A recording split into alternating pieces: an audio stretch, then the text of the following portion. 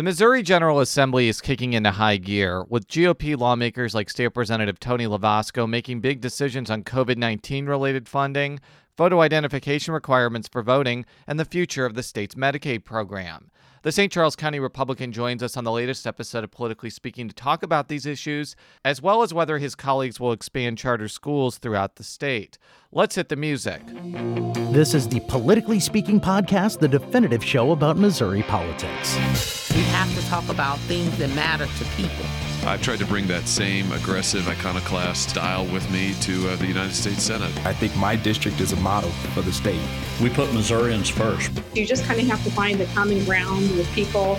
I believe that this district deserves someone who represents their values. After I came back to St. Louis, I started thinking that I could have a bigger role on the change that I wanted to make.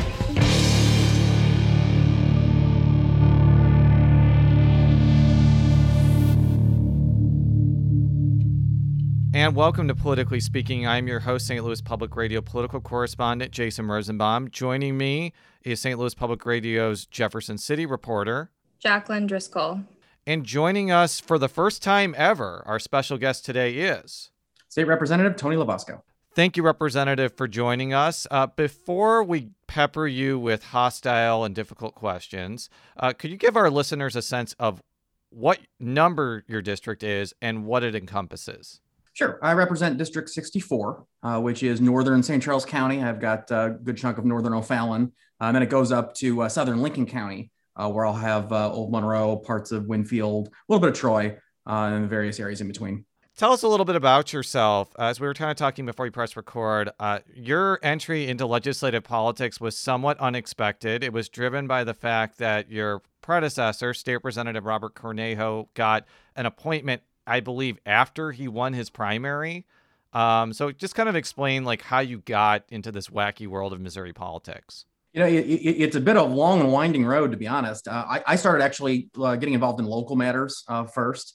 I tell the story. I got home from work one day and two of my trees were missing out of my yard, just totally gone. Kind of bizarre situation. So I called the cops, of course. Something's missing. You call law enforcement, and they kind of, a little bit of silence on the line. They said, well, is there debris everywhere? Was there vandalism, something like that? And I said, no, it's all perfectly fine. It's just trees are missing. And they said, well, typically speaking, vandals don't clean up after themselves. This is kind of a bizarre situation, but I don't think this is criminal. You should call the city. I called the city and they said, oh, well, we didn't take your trees. We need a warrant to come onto your property. We couldn't just do that. And call your homeowners association. So I called the HOA and they're like, oh, yeah, that was us. We did that. I'm sorry, what now? And come to find out, the local HOA had basically had a meeting and decided that they were going to clean up the subdivision, and they dispatched a construction crew to go out and trim people's bushes and cut down trees and whatnot to make the neighborhood look better. And, they thought that was going to help everyone's property values, but they didn't bother to actually consult with the property owners. So I was not too happy about that. So I kind of jumped into my local HOA politics a little bit, didn't get too far there, but that got me looking at local governments, at which point I actually ran for local county council office. First election didn't go quite as well as I would have hoped, but I learned quite a bit. And then a few years later, decided I wanted to get more involved, and I ran again. That was actually 2018. And I was running in a Republican primary for St. Charles County Council. It was a three-way race. Didn't end up winning that match, unfortunately. However, as you pointed out, my state representative, Robert Cornejo, had gotten an appointment to the Labor Commission, I believe, shortly after the August primary. And since I had just completed a race running for county council, I had literally just gone through the whole process. The local Republican Party had approached me and said, hey, would you be interested in possibly replacing Robert Cornejo on the ballot for state representative? You've already got a campaign going, you know the drill, you're very involved in these local issues, so you know the district. We think you'd be a good fit.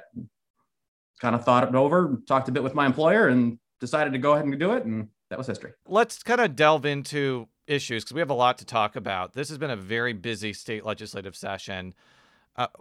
Before we delve into specific issues, what has been your general impression of session so far? Obviously, COVID-19 is still looming large.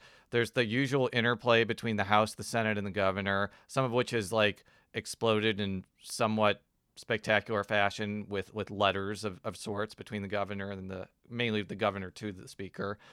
But what's been your general impression so far? This session is finally starting to feel like we're headed towards getting back to normal. Well, we're not quite there yet, but we're digging into things quite a bit more. Last year, of course, between the extended spring break because of the COVID situation and, some of the other things that were going on, we really didn't have a normal session really at all. We had just gotten started when all things hit. And so this year, I think we were more prepared. We had a lot more in mind of how things were going to run. And I think things are working smoothly. New leadership has definitely been an adjustment for us in the trenches. I think we're seeing fewer bills moving through the process, but we have more time to spend on each bill, which I think is a positive. We actually going to kind of have those discussions a little bit more in depth rather than kind of rushing through to the next one. So I've liked that. Personally, of course, I'd like to see more of my legislation move through the process, but I feel like everyone would say that. So overall, I think we're moving in the right direction. The House just passed a bill to forgive federal unemployment overpayments. Now, there was some talk about the Senate possibly adding some language to also forgive the state portion. If I remember correctly, this was discussed a little bit in committee. I think it was Representative Peter Meredith of St. Louis had talked about possibly utilizing the CARES Act funding for that. And I think you had a little bit of an exchange with him saying that you might be in support of that idea. We heard Representative Cups, who's also a major sponsor in this legislation, saying if they could maintain the integrity of the unemployment program and use CARES Act funding, he'd be in support of this. Just could you talk to me a little bit about this bill, its evolution, where you'd like to see it go, and how you'd like to see it pan out in the end, possibly with the governor signing it? Sure. So the short version is, for those listening, the unemployment office, the Department of Labor specifically, had unintentionally basically approved a good number of people for some extended unemployment benefits that, according to the law, they apparently don't qualify for. There's a lot of nuances to how that happened and how that works. I won't get into all that, but that overpayments basically that was sent out to people. They received these checks months ago in many cases, and oftentimes for multiple weeks they were receiving these checks. That was made up of about 80% of that money came from the federal government through the extended unemployment benefits that the Congress passed early last year. The remaining 20% was through the normal state unemployment trust fund that we have that pays out our normal unemployment claims. And what was basically the discussion was about this legislation would basically waive the federal portion of those overpayments, meaning that people wouldn't be expected to pay that money back since, we did mess up. There was no, fraud or ill intent involved in those applications. People basically were just doing what, they were asked to. They filled out the paperwork and we said, yeah, you're approved. We sent them some money. And then all of a sudden they were getting these letters saying, oh, well, we messed up. We actually need that money back. And of course, these folks had spent the money a long time ago. It wasn't reasonable to tell someone 5 months later that because of, a bureaucratic mistake that they owe $5,000 back to the state. And so we worked together with folks on their side of the aisle, with the governor's office to some extent.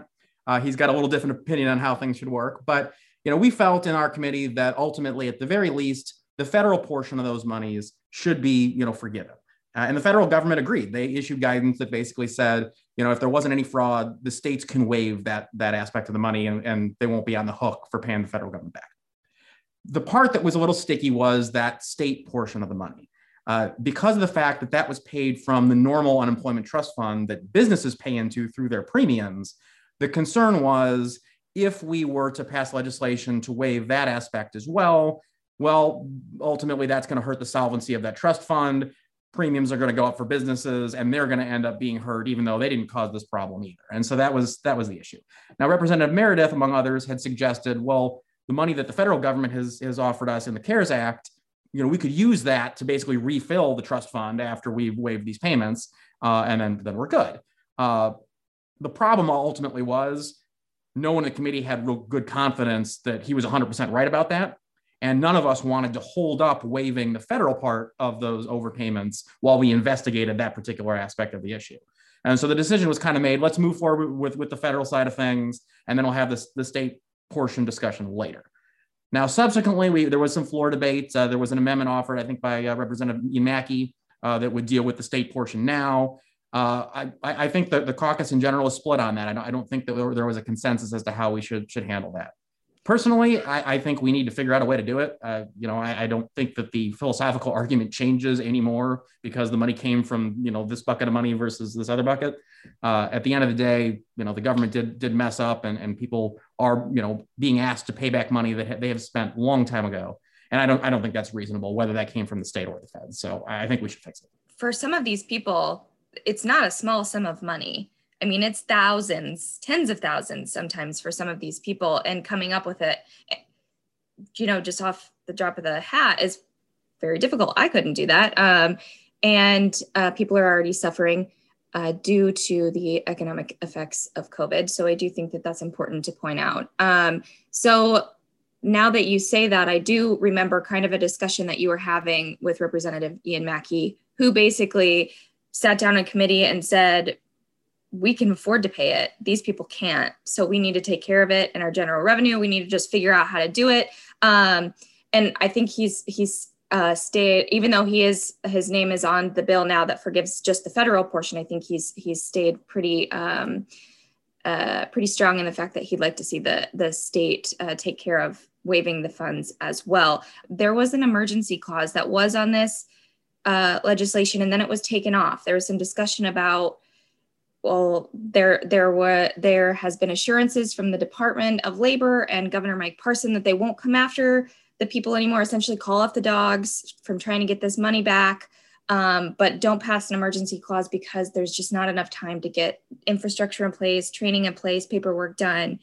Can you talk a little bit about that? Because there was definitely some confusion, and I was getting messages on Twitter from people saying, doesn't this essentially make the bill useless if it doesn't have to go into effect until August?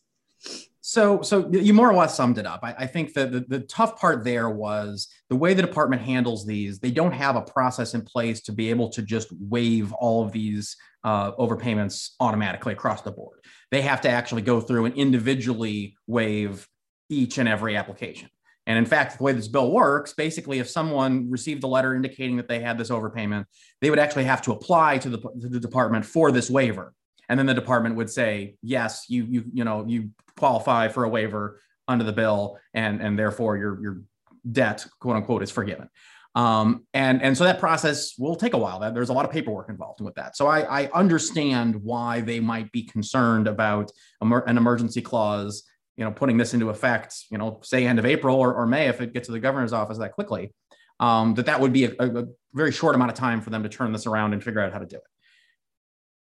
The reasoning I was told, and it was stated on the floor by multiple members, was ultimately that if we remove the emergency clause now from the bill, that in the event that the department doesn't cooperate, they don't play ball, they slow walk this, you know what, we've got another month and a half. We can always throw it back on in the Senate or in a conference committee before it goes to the governor's desk.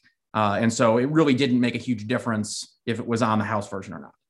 And I think that's a reasonable argument. I did actually vote in favor of the emergency clause. I'm not inclined to have a lot of pity for the Department of Labor. I think they kind of got us into this mess, and they can fix it and they can figure it out. But at the same time, I also recognize that perhaps more temperate heads will ultimately prevail in this argument, and it's probably going to be a little bit more complicated than I might like to think it is. So, as you were talking, I remembered in committee you brought up the fact that if we waive these federal unemployments, oftentimes a forgiven debt from the federal government is taxable income. Do we know the answer to that yet? Would people be taxed on this? I don't know 100%. No one has given me an official answer. I still believe the answer is probably yes, or at the very least, it probably still is at the state level as well. We may actually need to revisit this before next year to deal with that aspect. We are working on provisions that would deal with federal stimulus checks and whatnot, being tax-free in Missouri. But we may need to deal with these overpayments as well. So I think that's an issue we have to keep working on. One thing that I think could become a bigger issue in the next few weeks and months is we're recording this on Friday, March 5th at 2:11. The U.S. Senate is debating whether to pass a massive stimulus bill that will include billions of dollars coming to the state of Missouri, both to cities and counties, but also to the state. I covered the last time this happened in 2009. And when the state got a lot of money from President Obama's stimulus bill, there was a group of Republicans that wanted to use it toward tax cuts, or There were even some people that were like, let's send the money back. The money did not get sent back, by the way. It got used. What do you think is going to happen when the state, literally like a dump truck full of money gets dropped on the state from the stimulus bill? Well, I would probably say nothing good. I mean, not nothing good, but ultimately, I kind of look at it a little bit like somebody winning the lottery. Some people can handle it very, very well, but most people don't. And I think we're probably going to be looking at a similar situation. I think there is a lot of really good arguments that the states, and not just Missouri, but across the board, ought to have to request money from the feds, through a resolution or something similar in order to qualify. And that if a state turns it down, then, well, there's more money in the pot that can go to the other states that want it. I think that is probably something we should talk about at the federal level. I don't think that's going to happen here in this particular case. But I do think that it's important that, anytime the federal government gives the state a chunk of money, that we as a legislature, talk about that.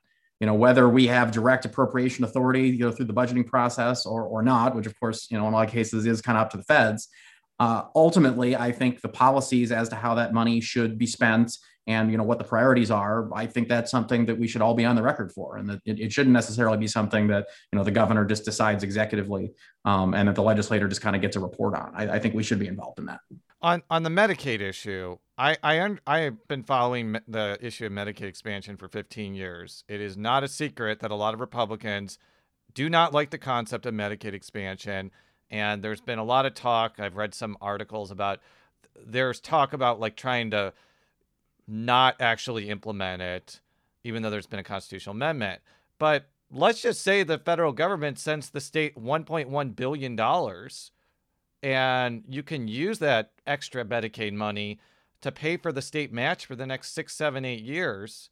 Does that change the trajectory of this debate to where maybe Republicans who have misgivings about this back down because the whole question of the state match becomes moot for a while? I think it definitely changes the discussion. I don't necessarily know that it changes the analysis in a lot of cases.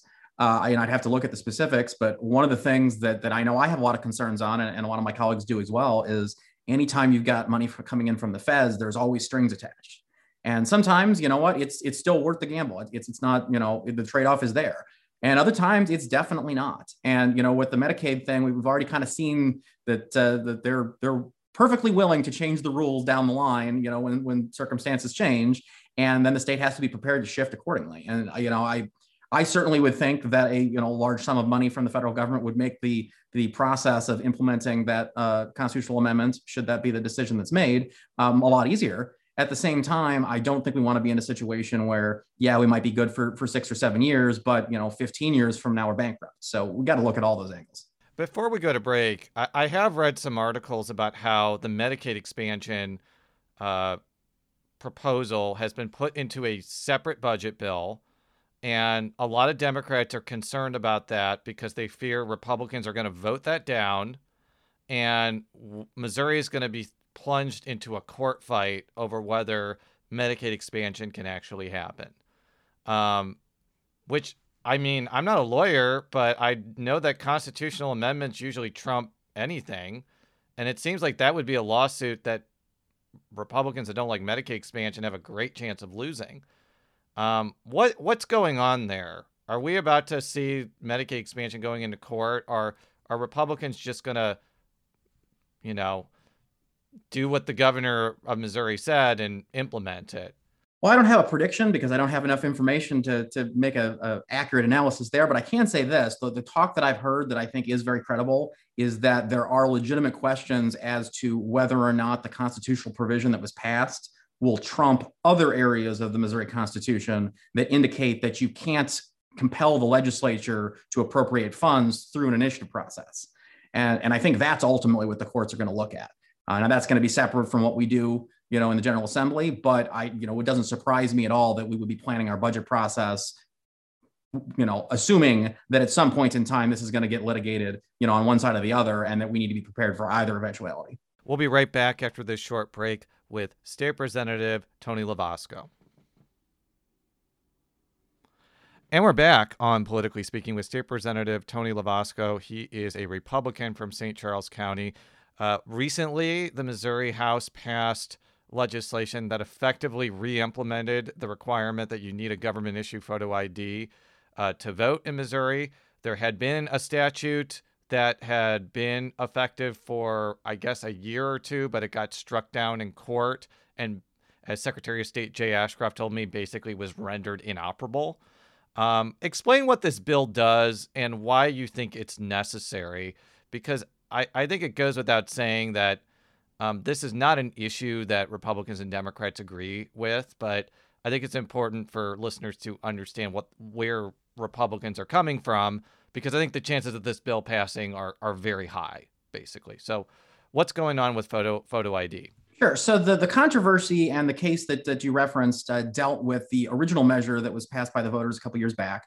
And the Supreme Court effectively found that one of the provisions of that measure, which basically allowed for someone to vote provisionally if they didn't have an ID, as long as they signed this affidavit indicating that they didn't have their identification, that particular aspect was unconstitutionally vague and impossible to comply with. And you read their analysis, and to be honest, I think I probably agree. I think the way it was worded, it effectively made you sign a document that says that you don't have an ID, but it wasn't very clear. Well, does that mean on your person? Does that mean at all? And people could be put in a position where they were uncomfortable signing that document because they didn't want to be, signing something under, threat of perjury that wasn't actually accurate. And so that would have a chilling effect, and therefore that was no good.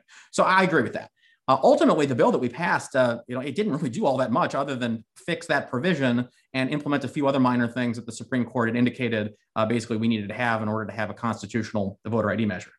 So I think that while it's fun to have the topic and the debate about the voter ID controversy, I think ultimately, that debate more or less happened 3 years ago. And at this point, we're cleaning it up to make sure that we don't have anything on the books that's unconstitutional. Some representatives on the floor were making the argument that photo ID does hurt marginalized communities because they may not have access to photo ID. But I also want to point out that Missouri also has law that allows people to get some type of photo ID free of charge, right? That's something that is still in Correct. place. Yes. Okay. So I would like still to address that issue because I do think it was Representative Kevin Windham from Hillsdale. He said that it's not just photo ID. Matters like this that make it more difficult for people to vote is voter disenfranchisement. Why is it important? Why is it a priority to the Missouri legislature to get laws like having a photo ID requirement to vote passed? Well, sure. So I think the two-part answer, I think to your first point, I think Missouri law is very clear that if you cannot afford an identification, if you don't have an identification, the Secretary of State's office has to be able to get that for you. They have to they go out of their way basically to acquire, copies of birth certificates, anything like that you might need in order to get that valid, non-driver photo ID that you can use for voting. And the state absorbs the cost for that, right? So we don't want to create a poll tax where people are, having to go, spend all kinds of time requesting documents, maybe from out of state, things like that, in order to comply with this requirement. So that was something that we had looked at, and it has been happening for the last several years. To the other point, as far as why this is a priority now, I mean, I think honestly, we tried to fix this for the last couple of years. Other things I think, just took priority in the scheduling. I personally, I think anytime the court says that one of our laws is unconstitutional, we ought to be taking a hard look at it pretty much immediately, because we can't be implementing things that there's disagreements on the constitutionality of. But specifically, as far as the timing, I would say there's a lot of folks that had some concerns about the election last year. And, while I think that a lot of the specific allegations were perhaps a little overblown, I think one of the most important jobs that we have, in the General Assembly is making sure that people have confidence in our system and our elections. And I think voter ID, which is something that the voters did vote for overwhelmingly, is part of that process to make people feel like, hey, you know what, we can trust the system, even if it's not necessarily stopping any huge amounts of fraud, because I don't know that it necessarily does that. But I do think it does actually give people more confidence that the elections are in fact fair.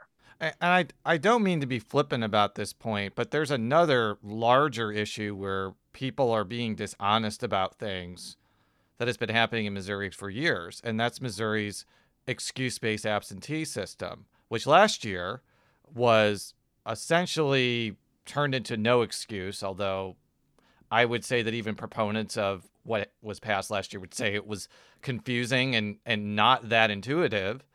But, those changes disappeared, and we just had an election in the city of St. Louis where I actually talked with a voter that said, I'm not voting in this election because I'm not eligible to vote absentee. And even though he would suffer no consequences by saying he was out of town, he didn't want to lie because he didn't want to get in trouble lying. I've talked with one of your colleagues, State Representative Peggy McGaugh, about maybe carving out an in-person no excuse absentee system. But how realistic is it that, Republicans are actually going to make something like that permanent? Because I think for a lot of voters, they liked having that no excuse system. And the fact that it's gone has caused some consternation. Yeah, I mean, I would say there's probably not a lot of appetite to make radical changes. That being said, I think most of us would be perfectly willing to explore the list of excuses as perhaps being a little lacking. I agree with you. I think, that most folks recognize that, the little check boxes that they provide are not necessarily all of the legitimate reasons that you might not be able to come in person and vote. And so making change to that system, yeah, I absolutely think that could happen. I wouldn't expect to see, things like early voting or mail-in voting expanded in any significant capacity. But the excuses specifically for absentee voting, as long as people are coming in, they're showing their identification, people can actually look them in the eye and say, hey, yeah, you are who you say you are. I think most people would recognize that that's still fairly secure. So that should be fine. I want to spend the last few minutes of the show talking about education policy, and we could probably spend the whole show talking about education policy. But unfortunately, we don't have unlimited amounts of time.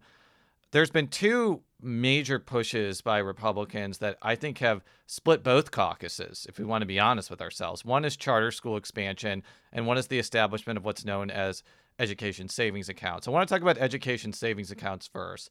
A couple years ago, we had one of your St. Charles County colleagues, Phil Cristofanelli, on the show, talked about education savings accounts for a big part of the show. And his bill, I think he handled the bill that basically creates a tax credit program that people can donate to. Think it's like a $50 million program. There have been similar iterations of this in the past that have actually failed outright. Former State Representative Carl Bearden, I think, handled something similar to this in 2007, and it only got 62 votes. And it's passed very narrowly. I think only 82 people voted for it on third read. Why is this an issue that is splitting both caucuses? Because there were several Democrats that voted for it on perfection. And what do you think is the prognosis of this actually passing, given that it doesn't seem like Republicans in large are enamored with this idea? Well, I do think it'll get through the Senate. I don't think it will be by a huge margin, but I do think it will end up passing. As far as why it's such a close vote, I think the education space is definitely an area in which there is just massive involvement outside of the building, whether that be through lobbyists, through, superintendents, through advocacy groups. There are so many voices in the education field in general on any topic that it's very difficult to have a conversation without, 7 or 8 different people shouting at you in the background that you're wrong. So, I think it's very difficult for a lot of reps to really take a position that they can be consistent on these education issues, just because it is so complicated and there's so many moving parts. I think it's interesting to listen to, both opponents and proponents of these types of measures, and both sides are absolutely convinced that it's either going to destroy schools as we know it, or it's going to completely save them, and this is the panacea. And honestly, I think they're both wrong. I think all of these measures are incremental fixes, that have a chance of making it a little bit better. And, if we don't get it right, it's going to maybe make it a little bit worse. But, we're not talking sweeping changes on really any of these issues. And yet it really feels like it sometimes when you have these discussions, just because there's so many emotions and so many people wanting to weigh in. Why do you think it was restricted just to urban and suburban areas? I mean, I have a theory. I think it was because it couldn't pass if you expanded it to the rural areas. But I want to hear, I don't want to speak for you. Like, why was it restricted that way when it ended up passing? I wasn't involved in those conversations directly, and it does cover my area, but I would probably presume the same thing, that there were probably some representatives that, were inclined to want to move towards some reforms, but were concerned that their area and their superintendents were against this bill, and that, perhaps it would be an easier vote, with them carved out. I really don't like when we do that. We do that in a lot of different areas. This is certainly not specific to education, but it's part of the process. And sometimes you gotta take a small bite before I can take a big one. Well, another issue where it is kind of narrowly tailored is charter school expansion, because my understanding from reading the bill in the Senate that is sponsored by Cindy O'Laughlin, a senator from Northeast Missouri, is it would basically allow charter schools to be set up in charter counties or, I guess, municipalities over a certain population. St. Charles County is a charter county, as is Jeffco. St. Louis County, City of St. Louis already has charter schools in Jackson County. The question I've been trying to figure out, and I asked this to State Representative Joe Dahl last week, if this bill passed, where would the charter schools go? Because I don't sense that there's like a huge appetite for charter schools in St. Charles County or parts of St. Louis County, because people move to these places for the public school system. So what is the objective here? Like, what is going to happen if this passes? Yeah, I'll be honest. I haven't read the Senate bill, but yeah, I have that concern with a lot of these charter expansion measures that we've seen in the last few years that, we want to be careful anytime we are looking to reform any of our government departments that we're not just passing feel-good legislation. And sometimes I think we do kind of walk towards that line. I'm inclined to agree, and I've told people in my district exactly as much. No charter school is going to open in my district because it's not going to get any business. Like it would be completely contrary to logic. And so, well, yeah, it's an easy vote for me, of course. Of course, I'll support that. It's not going to come here anyway, so what's it matter? I would like to see us move towards kind of a larger discussion on what's good for policy across the state.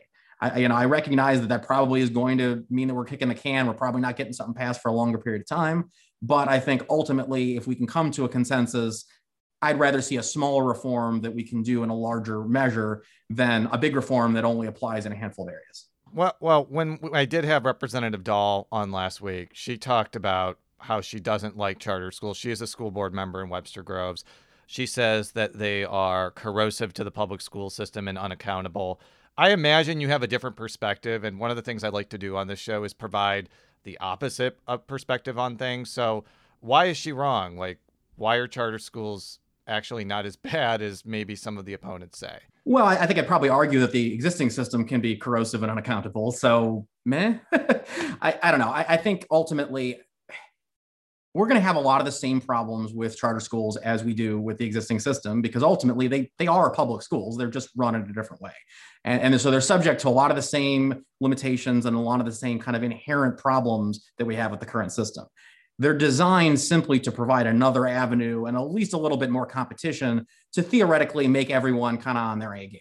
And I think, yeah, in that measure, I think that it's worth giving them a shot. I don't have a problem with exploring that. But do I think it's going to magically fix the concept of public education? No. Well, Representative, thank you so much for joining us on this show. We'll be glad to have you back in subsequent years, because this was a fascinating and fast-paced conversation. I think we got through like 6 topics in 35 minutes, which is great. For all of our stories, stlpublicradio.org. Follow me on Twitter at Jay Rosenbaum. How could people follow you on Twitter, Jacqueline? At Driscoll NPR.